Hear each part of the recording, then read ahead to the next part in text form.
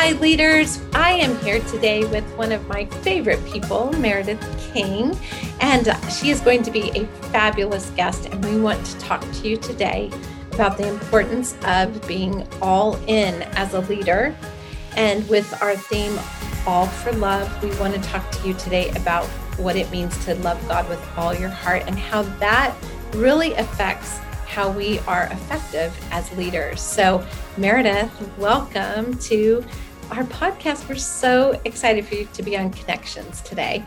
Oh, Sherry, it is just the highlight of my week to get to have this conversation with you.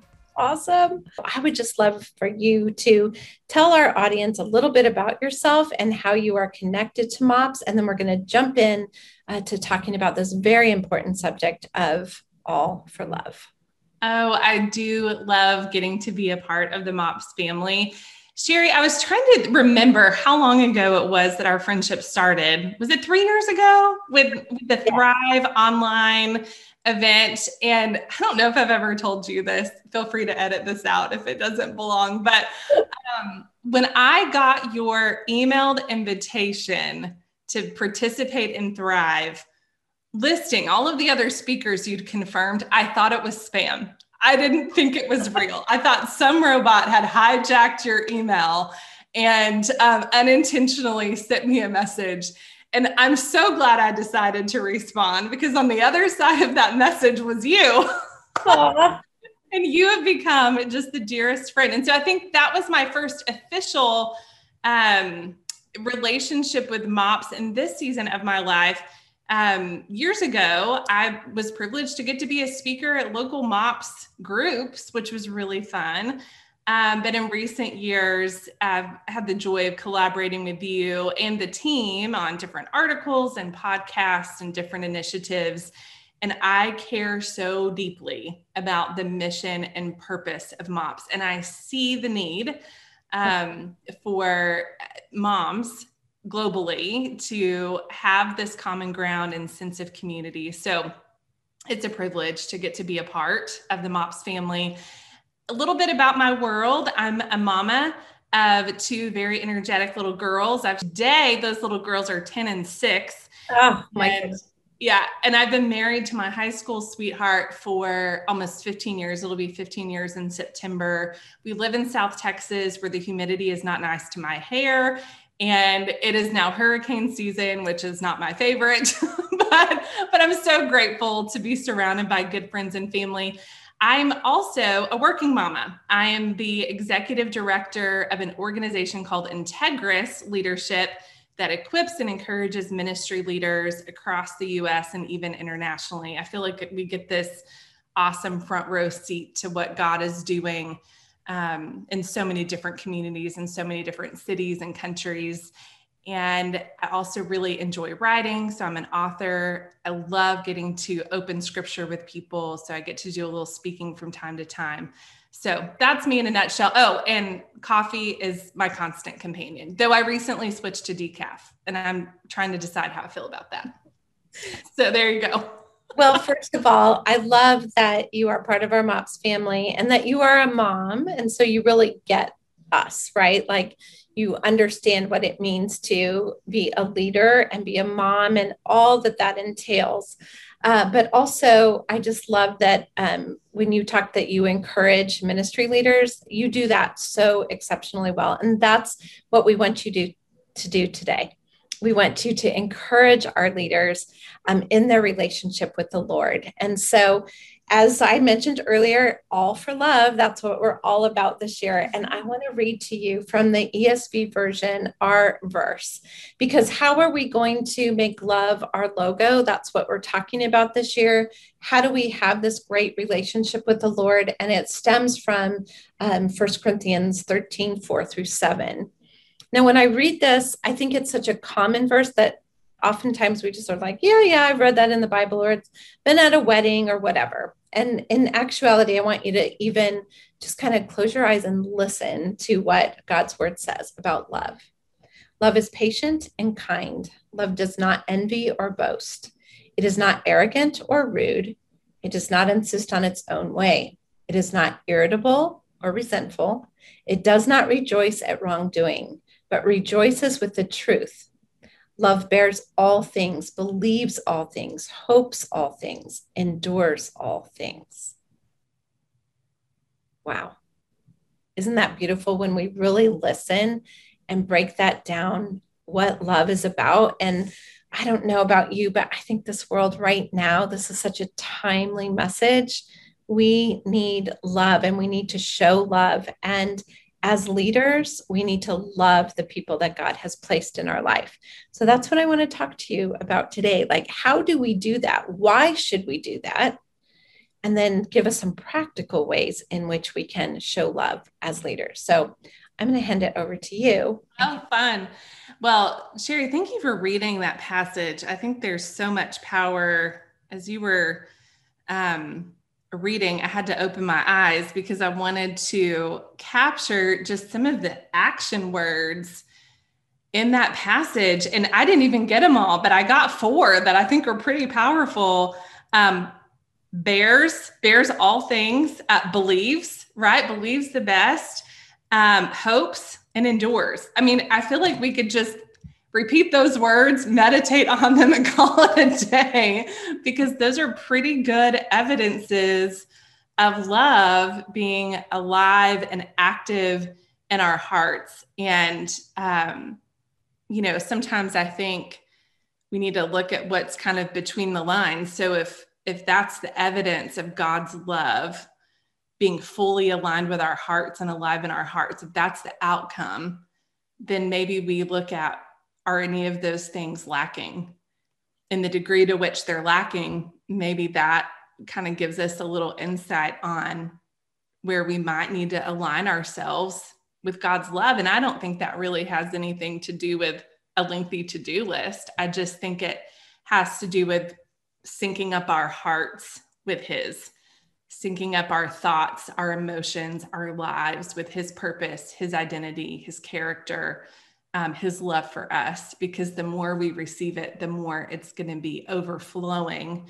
And so I think that's a pretty good little litmus test. It's so funny. I mentioned I have a 10-year-old daughter, and everybody has different feelings about technology. In our world right now, she's only allowed to use my husband's iPad when we're all home and we can, see all of the things. Well, one of her friends did a little friendship quiz, and then I had the opportunity to explain to her about magazine quizzes, from like when we were teenagers. Yes. And just how ridiculous they were, to find out if your boyfriend really loves you, or, what you and I were Facebook quiz now, like what is your most likely this actress or whatever. Yes. Those silly quizzes. My favorite is, which Disney princess are you, right? I get a different one every time. So I know that they're not very statistically validated, but they're just pure entertainment, right?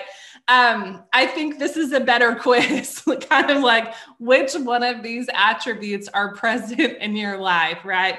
Bears all things, believes all things, hopes, endures, never fails. I think those are good indicators for us to go, okay, if there's something that's lacking, or if I'm struggling in that arena, it's not up to me to conjure it up. I just go to the source of the one who has it. I don't have to dig deep and produce it on my own. I just need to sync up my life with God, because He is love. And these are things that are true of His character, true of the way that He loves us. And with love being a fruit of the Spirit, meaning an outcome of the Spirit's work inside of us, I don't think it's up to us to love Him or others well. I think it's a result. It's a cause and effect relationship that comes with being completely dependent on Him and consistently connected. That is so good. Of Jesus's conversation with His disciples in John 15. Sherry, I love that passage because I think we just get this intimate view of His heart, of Jesus's heart right before He goes to the cross. I mean, these are the final moments where He's gathered His friends. And I don't know if you do this as a mom, but when I need my kids' attention, a lot of times I grab their faces. I just put my hands on their cheeks and I move their heads to face my face so that we're locking eyes, because I want their full attention. Jesus didn't have enough hands to like grab each one of the disciples' faces, but I feel like it's that kind of moment where he's putting his hands on their cheeks and really dialing in their attention, because he knew the cross was about to happen. And on the other side of the cross was his departure from this earthly relationship that he'd had. So he was preparing them to carry the gospel and the kingdom forward without his physical presence being with them in the way that they had known it before. And so they had learned to somewhat depend on him and relate to him with him being sitting across the table from them. But these are his instructions on how they foster a relationship with him that's alive and active and lasting when he's not sitting across the table. And so I think that says so much about, I think this passage tells us a lot about what it looks like to go all in with our love and our dependence and our faith, because he repeats himself over and over. And there's this beautiful word, it's abide. It's not a long word. It's not a complex word, but it's repeated 10 times in John 15, in the first half of John 15. Abide in me and I in you. Abide in me and I in you. And there's this picture of us remaining desperately dependent and continuously connected to Jesus. I learned those two phrases from my friend Timothy Atik, who leads Breakaway, which is a campus ministry, the largest college campus ministry in the United States. It's at the home of Texas A&M University here in College Station, Texas, which is just a few hours from where I live. And when I heard those two phrases, desperately dependent and continuously connected, that to me is the how. Like that's the essence. And we can put some more skin on that here in a minute. But to me, when I think about going all in, I've got to acknowledge the fact that I am desperately dependent on God and that I need to be continuously connected to him because he's where life is found. And Jesus uses this beautiful metaphor of the vine and the branches. And he makes this bold statement in John 15. He says, I'm the vine, you're the branches. Apart from me, you can do nothing. Right. And that's a humbling reality, because I think as women, or maybe just as people, we like to be independent. We like to rely on our own strength. He goes on to make it really clear that his intention for us is to bear a lot of fruit, fruit that lasts, not fruit that is going to rot easily or decay, but things that last. That's what he's after in our lives.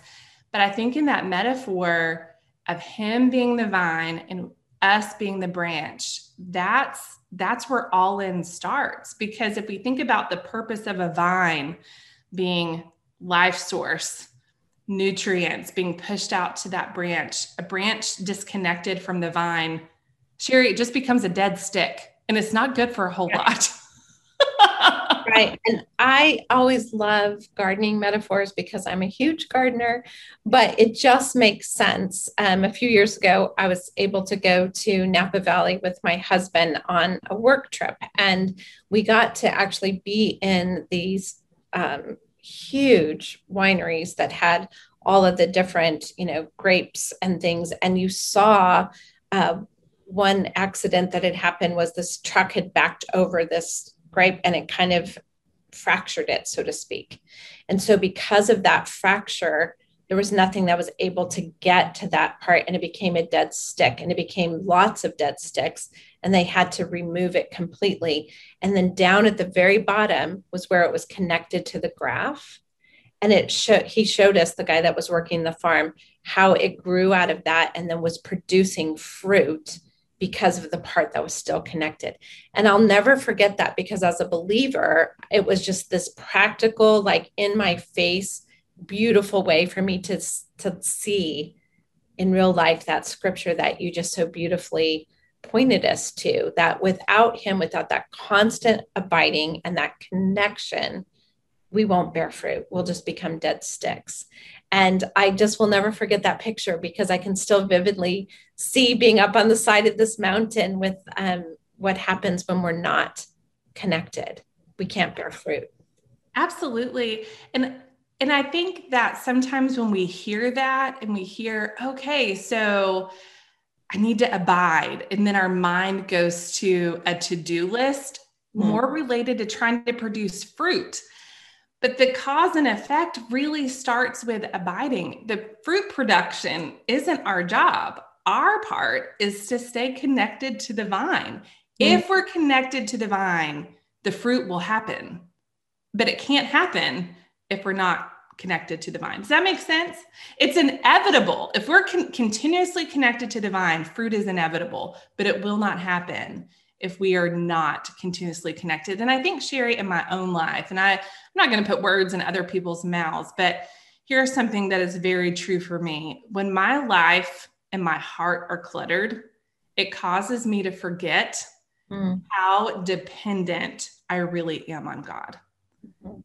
I forget the importance of being continuously connected. And it's like I lose the awareness that at all times of every day, whether it's the best day or the worst day, the truth is I am desperately dependent on the Lord for life and hope and love and joy and peace and fruit and eternity. I'm completely lost if I am not continuously connected. I am 100% dependent on him for all things that are lasting.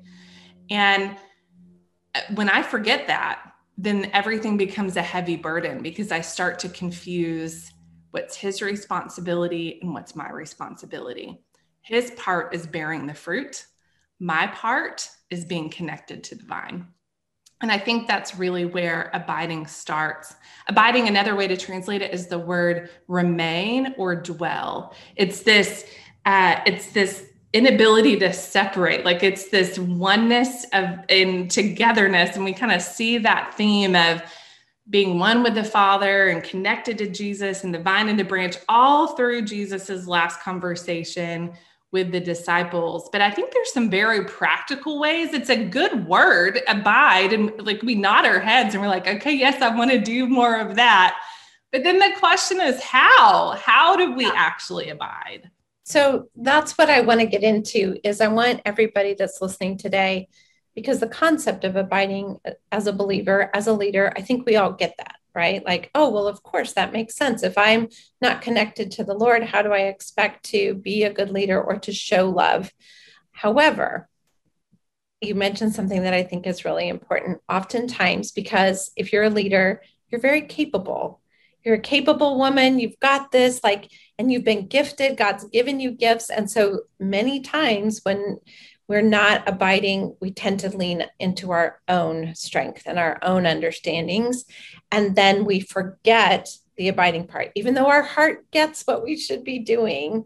So give me some practical things and ways in which we can abide. Well, now that I've confessed to you and every listener my tendency to be so forgetful about my true posture of dependence on the Lord, the first thing that comes to my mind is just simply the discipline of remembering how dependent we are on the Lord. I know that not everybody is going to be able to see this, but like this phone, I'm holding up my cell phone for the people who can't see it.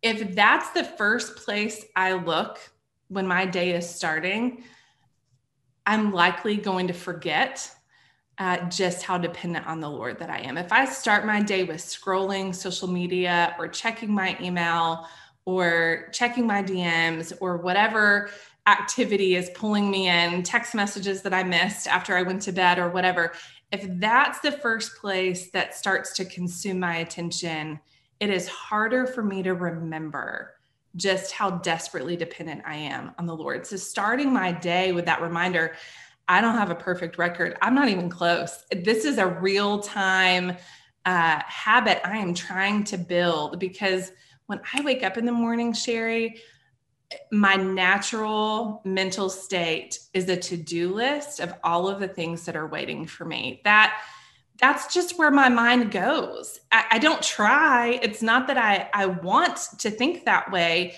It just is. And so I'm having a battle right now with my mind to say, no, I'm not going to go there first. I'm going to sit in some quiet while the coffee's making. And I am going to intentionally remember and think about the fact that I am desperately dependent on the true vine, that I'm nothing without him, that he has everything that I need, that all wisdom, all discernment that I need for my day, he has it, that he is good, that he is a good and righteous and powerful king, and that he's mine and that he loves me. I am really trying to change how I start my day so that I will remember just how dependent I am, because whether or not I remember doesn't change the truth of it. I am desperately dependent on him, but sometimes I forget. And so I think remembering is so important. That's a great practice. I had a mentor years ago that said to me, before you put your big toe on the floor, it doesn't have to be this long, prayer and Bible reading and all the things that sometimes we feel like I didn't do that, so now I'm failing. Her whole point in sharing that with me was that you're not failing if you're acknowledging. So you're basically telling us, remember. And so before my big toe touches the ground, it's just like, thank you, God, that I'm here today and that I have breath. And how can I bring honor and glory to you? That's a good way to start. And because I'm also the same way, my mind is like working all the time. I'm in Enneagram 3, so I'm constantly like, okay, and now we're going to do this because we have this ginormous goal that we've set. And so I have to talk myself first into like putting that first and remembering. So for me, it's the remember to thank God that I'm actually here and that I get to do any of those things. So remember, number one. Yeah. And I would just say, when you start, you fail miserably a lot. But as soon as you remember to remember, that's when you can remember, right? So it may not be before you get out of bed. It may be an hour into your day, but ask the Holy Spirit to help you to remember. We can do that. We can ask him for help with that. And then as soon as you have the presence of mind to acknowledge your dependence on God, that's the perfect moment to do it. And I think that's a big thing. The other thing that really, I've got two other things, Sherry, that come to mind. The second thing is to stir our heart's affections for the Lord. Another way to say that would be to kind of fan the flame into existence. Okay. Fire needs fuel in order for it to burn. I think about the fact that in September, David and I are going to celebrate 15 years of marriage. How many years have you and Rusty been married? 35. 35 years. And September 20th. Oh, we're so close. We're on the 16th. So we're just a few days apart. Love it. Those fun celebrations. And so when I think about being married to David for 15 years, and then we had 9 years of on and off togetherness prior to that, because remember, we met young in high school. We'll save all those drama stories for another conversation. It's a whole other podcast. Go ahead. There's plenty of it. But when I think about all of that togetherness, I think I knew David about as well as I possibly could the day that we got married. I mean, we had experienced some beautiful highs, some devastating lows. We had walked a lot of miles and grown up together in a lot of really neat ways and a lot of really hard ways. And so I think as much as we could, we knew each other and loved each other so much the day that we got married.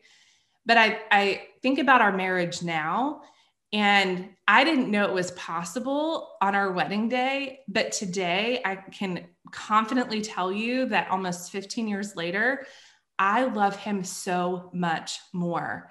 And the reason is I know him so much more. I didn't even know that there were things that I didn't know, or adventures or experiences that we would share that would strengthen the richness of our relationship. And those have not been all beautiful moments. Some of them were gut-wrenching and absolutely terrible that I didn't know if we would recover from.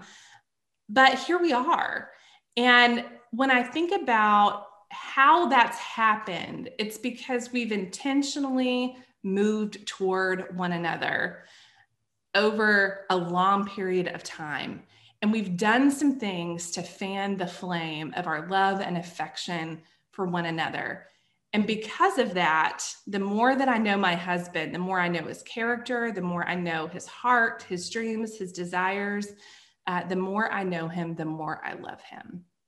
And I think the same is true with God. And so when I think about being all in our relationship with God, when I think about abiding, I think a lot of that has to do with just getting to know God and fanning the flames that are in our soul, stirring our heart's affections toward the Lord. I think sometimes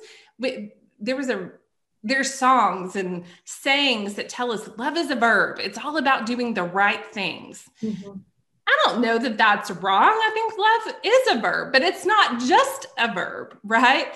I think there's some things that have to do with our heart's intentions. I think sometimes we can do the right things for the wrong reasons, and it doesn't produce the outcome that we want. And none of us like to be on the receiving end of that. None of us enjoy when somebody is doing the right thing and we know they're doing it for the wrong reason. It would be like, just imagine, this is totally fictitious. David would never do this, but let's just imagine that for our 15th anniversary, David made a dinner reservation at my very favorite restaurant that has all the gluten-free deliciousness that you can imagine, with all the desserts that I absolutely love, made a reservation, and we get there and sit down to dinner, and I'm prepared for a long evening of meaningful conversation and all of my favorite foods. And David is checking his watch, not responding to my questions, or maybe just with one-word answers, and is acting completely disinterested, tapping his hands on the table as if to say, can this just hurry up and be over? Eventually, I have a strong enough personality to address the problem. What in the world is going on? Why are you acting like this? And eventually I would ask the question, why are we even here? Right? Let's just go home, because yes, you did a nice thing by making a reservation at my favorite restaurant, but you clearly didn't do it for the right reason. You're checking a box, and I'm here for a relationship. And I think that as we consider fanning the flame in our hearts and stirring our heart's affections for the Lord, Sherry, it just has to be more than checking a box. I think that we need to be after the relationship. I totally agree with you. And let's take it down even farther. So to fan the flame, how do you personally do that in your life? Like, what are some ways, or what do you do on a daily, weekly basis that would say, oh, this is helping grow my relationship? Because I agree with you. A lot of times we check the box and be like, oh, I said my prayer. Oh, I read this verse, or whatever that is. But it's not the invest in, look you in the eye. Like you said earlier, I would tell my kids, look me in the eye, so that they knew I meant business, right? Well, I think God has to do that sometimes too. Look me in the eye so that we can do business. Yeah. So how do you do that? There's a couple things that are helpful to me personally. I'll list several. One is journaling. And so again, I'm prone to forget, right? I don't have a great memory at times. And so if there's a line in a worship song or a passage, a verse in a Bible reading or something from, my MOPS group or whatever that just pings me, I'm going to write it down so that I'll remember it, so that I can remember to meditate on it instead of just letting it go in one ear and out the other ear. Mm-hmm. I think if stirring our heart's affections for God has to do with knowing him more, the more that we know him, the more that we'll love him. We have to do the things that help us get to know him. Right. And so part of that is spending time in scripture. Part of that is spending time in prayer. Part of that is, remembering our desperate dependence on him. Part of that is gathering with other believers to talk about who he is, right? And how he relates to our lives. Part of that is cultivating intentional conversation with other people, with friends, and being a part of a local church. There's so many different ways. And I don't think it's one thing. Right. I think going back to that personal relationship, whether it's with a friend or a spouse, it's not just doing one thing to get to know them. It's doing a lot of things kind of consistently over time that stir hearts' affections, that help us know them and therefore love them more. Perfect. Yeah, that's exactly. I was just wanting to really give them ways to think about, doing that. And I think you hit the key. It's consistency over time. So if we are praying and we are reading the Bible and we're doing Bible study together with other women, and I love worship music. It just reminds me so much of the power of the Holy Spirit, or that feeling of like listening to something and then praising God. But it's over time, because you can't just sing one song, read one verse, say one prayer, right, and really have a relationship, right? Like you didn't just decide to marry your husband because he said one nice thing to you or took you out for ice cream one time and it was a fun date. Like it was this over time that you realized. And I think that's the same with the Lord. So fanning the flame, it's not a magic. It's not just one thing. It's consistency over time. So that's really good. Well, and I think quality of time does come through quantity to some degree. And that's what we're talking about. It's consistency over time. So I'm not saying everybody needs to push pause and go have a 3-hour scripture reading session. That's not what I'm saying. But I do think so much of it is being mindful that he's with us all the time, Sherry. Like right now, the God of the universe is present with us. And when we start to become aware of that, it changes our dialogue, it changes our thought patterns, it helps us remember just how desperately dependent we are on him. There's a 17th century monk who wrote a book called Practicing the Presence of God, or the Practice of the Presence of God. And I don't know that he wrote it intending for it to be a book. I'm not exactly sure, but it was just kind of his rule of life. His name is Brother Lawrence. He has a very interesting story. And in the monastery, are you familiar with him? Yes, I've read the book several times, actually. Isn't it so good? So good. It's like a revisit. I have to revisit every couple of years. Because it just challenges me all over again. And so, oh my goodness, it's stressful. So many good nuggets in there, but there's just this one little phrase that I've been thinking a lot about. And it simply says, let us occupy ourselves entirely in knowing God. And he goes on to use examples of being at the sink, washing all of the gross dishes. And what does it look like to practice the presence of God in the ordinary moments of our lives? And I think it starts with remembering that God is present with us. While I'm washing dishes, while I'm waiting in the carpool line, or, while I'm, taking my daughter to the pediatrician, or when I'm leading a staff meeting or facilitating a Bible study, or, when I'm pulling weeds out of my flower beds, which, unlike you, Sherry, I don't garden well. So the weed example probably isn't a good one for me. I don't do that very often. I love to garden, and I actually like to pull weeds, which is a weird thing. It's oddly satisfying to me, but that's a whole other thing. The whole Brother Lawrence example, I think, is so powerful, because what he says, what resonated most with me in his writings were that it's all the things. And so if we want to be a good leader and we recognize the presence of God in all the things, it's not just about the day that is the MOPS day and you show up and you're up front and you're sharing all the great things about MOPS. It's the preparing for it. It's the vacuuming of the floor and picking up the muffin crumbs when the kids are gone. And it's investing in those people. And we can invest in people well when we invest in our relationship and realize that God is present always. Always. He's present always. And I think that just means that there's always purpose, and that we don't have to conjure that up on our own. There's purpose because of his presence, and his presence is consistent, and he's at work, and we get to be a part of that. Okay. I want you to say that again. There's purpose because of his presence. Yeah. There's purpose because of his presence. That's like a mic drop. Well, it sounds a lot like freedom to me. Yeah. Because I think, goodness, Sherry, I think there's this weird pressure. I've had so many college students crying in my office over the years, trying to figure out what their calling is and what the purpose of their life is. What's so interesting in Jesus's last conversation with his disciples in John, it actually starts in John chapter 14 and goes all the way through John 17, where Jesus prays for them, for us, for all the believers who were to come. And he prays for himself too, as he's getting ready to go to the cross. But it's a long conversation, and not a single time does he address their occupation. Not one time. Wow.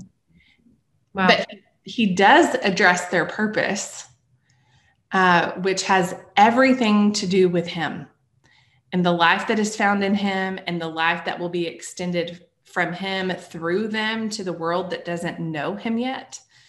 But he doesn't address their occupation at all. And I think when we get hung up on comparing what I do and what she does, and am I doing the right things, when the focus is on doing, we miss it because we're human beings. We're not human doings.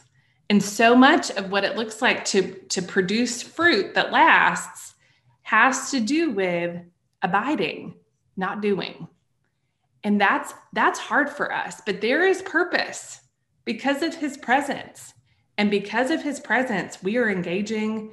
We have the option, the invitation to engage in his purpose, which is so much bigger than anything that we could bring to the table by ourselves. And it makes the meaningful days even more meaningful, and it makes the mundane days full of purpose. I love that. And, when you think about being all in and loving people well as leaders, and if we go and we're fanning this flame, how do you think that would change your leadership today? I'm going to ask you a twofold question here. How would that change your leadership today? And then how would that change the legacy that you will leave as a leader? Because we all in life and in our leadership roles, we all will leave a legacy. And what will yours be? It will be something. Mm-hmm. And I would hope and pray that mine is centered on showing the love of Christ. Mm-hmm. So if we're all in, how would that affect today? And how would that affect your legacy? I think being all in impacts our leadership in pretty significant ways because it's going to reorient our attention completely. There's a big difference between productivity and fruitfulness.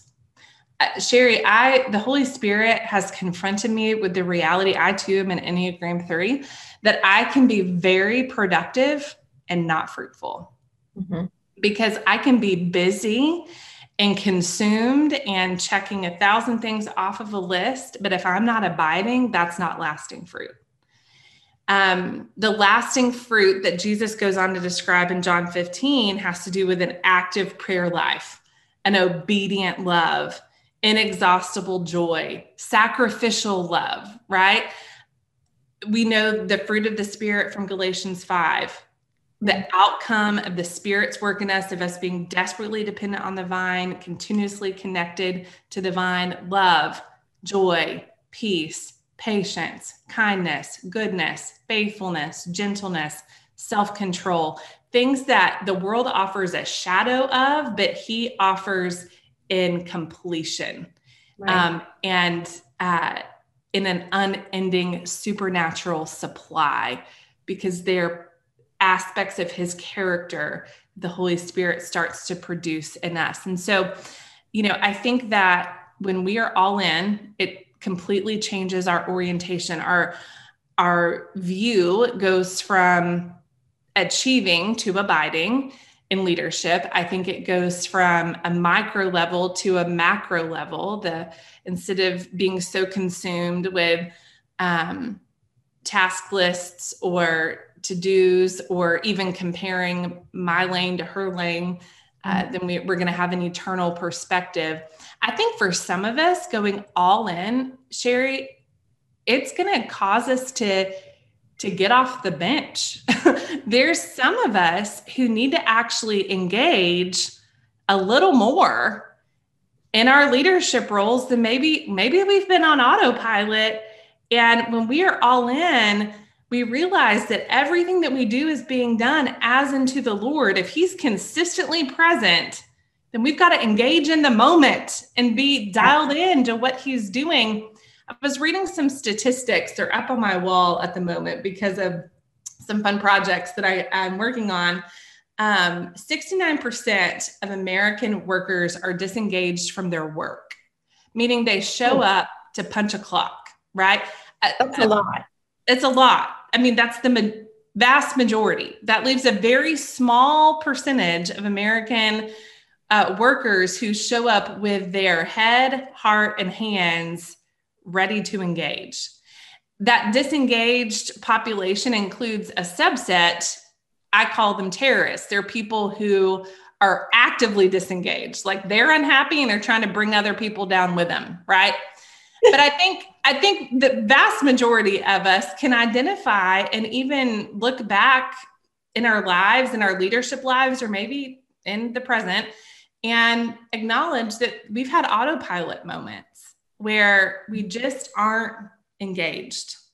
And I think when we're all in with him, then we're going to be all in stewarding the opportunities to lead that he's given us. And so for some of us, I think it's going to cause us to dial up our intentionality a little bit. I think for every leader, it's going to change our priorities. I think that we're going to find freedom from the culture of hustle and the temptation of more. And I think that we're going to start to value not only the work we get to do as leaders and the opportunities that we have as leaders, but we're going to start to believe that rest is a worthy investment because no tree bears fruit year round. Right. No tree bears fruit year round. And you can't have the fruit bearing season without the season of rest. Yeah. And so I think when we are all in, I think our orientation, where our attention is, changes. I think for some of us, it's going to cause us to dial in a little more and engage at a higher level. And I think for all of us, it's going to shift our priorities. So those are my thoughts on how being all in impacts our leadership. And then when I think about legacy, again, I think it means that we are free from comparison. We are free and enthusiastic about running in the lane that God has marked out for us. And we find great joy in cheering other people on. I think comparison is the thief of joy. And when I think about the best leaders who've invested in my life, Sherry, and I've been privileged to work with some outstanding leaders and have them as mentors or supervisors or whatever the case may be. And I think about the legacy they're living, because you don't get to leave one unless you live one, right? You don't get to the end of your life and declare, I am going to leave a legacy. A legacy is a collection that's built one day at a time, right? That doesn't happen in an instant. People leave a legacy because they lived it. And those people that I hold in such high regard, look at those around them and ask the question every day, how can I call out the best in them? How can I invest in the people that God has put inside of my sphere of influence, but not just for selfish gain, but to help them become all that God created them to be? It frees us up to serve and to put others' needs and opportunities for them out in front, and to do it from a place of joy and freedom, not a scarcity mentality that would cause us to withhold. But to me, when we are all in, a leadership legacy has everything to do with being one that joyfully and relentlessly calls out the best in others. Well, that's incredible. And I think that's a good place for us to end on this note of legacy. And I think it's the intentional part. the things that you talked about today about intentionally recalling that why are we here? Why did God love us so much that we are called to love others? That's the big thing, right? He says, love me and love others. And we complicate it so much. And I think just this intentionality of remembering, of fanning the flame of what you just said, if you're calling out the best in other people and not worrying about how great the other person is doing and you're not, that comparison thing is nuts. And that's just a whole nother mess that I always try and tell leaders, you do not need to worry what she's doing. You need to cheer her on. And when you cheer her on, she will cheer you on. And then pretty soon we have this worldwide global sisterhood called MOPS, and we're all cheering each other on, right? But leaders have to intentionally invest. And we want you so much to invest in your relationship with the Lord first. And from that abiding, we will see a lot of fruit, and we are seeing fruit. And you know what? I think we're going to rejoice so much at the end of the year when we start seeing all this fruit just dropping off the trees because of the investment that our leaders have made now. So thank you for investing in our leaders, Meredith, and thank you for your wise words today. Just a beautiful, beautiful message that you gave. I really appreciate you. It's so fun to get to be here with you. Thanks for the invitation. Well, ladies, you had the privilege of listening to my talk today with Meredith King. We love you, Meredith. Check Meredith out on all of your socials. Will you please tell us the name of your book and where they can find it? Because I think it is fantastic. Sure. The book is called Immovable: Reflections to Build Your Life in Faith on Solid Ground. And so you can find that on Amazon or Barnes & Noble, all those good places. And you can also find me at meredithkingblog.com. And my favorite social media is Instagram. Me too. That's where we get to see each other quite a bit. So thanks for joining us, Meredith and leaders. We love you and we are all in. And we look forward to this year where we're doing that together. All in, all for love.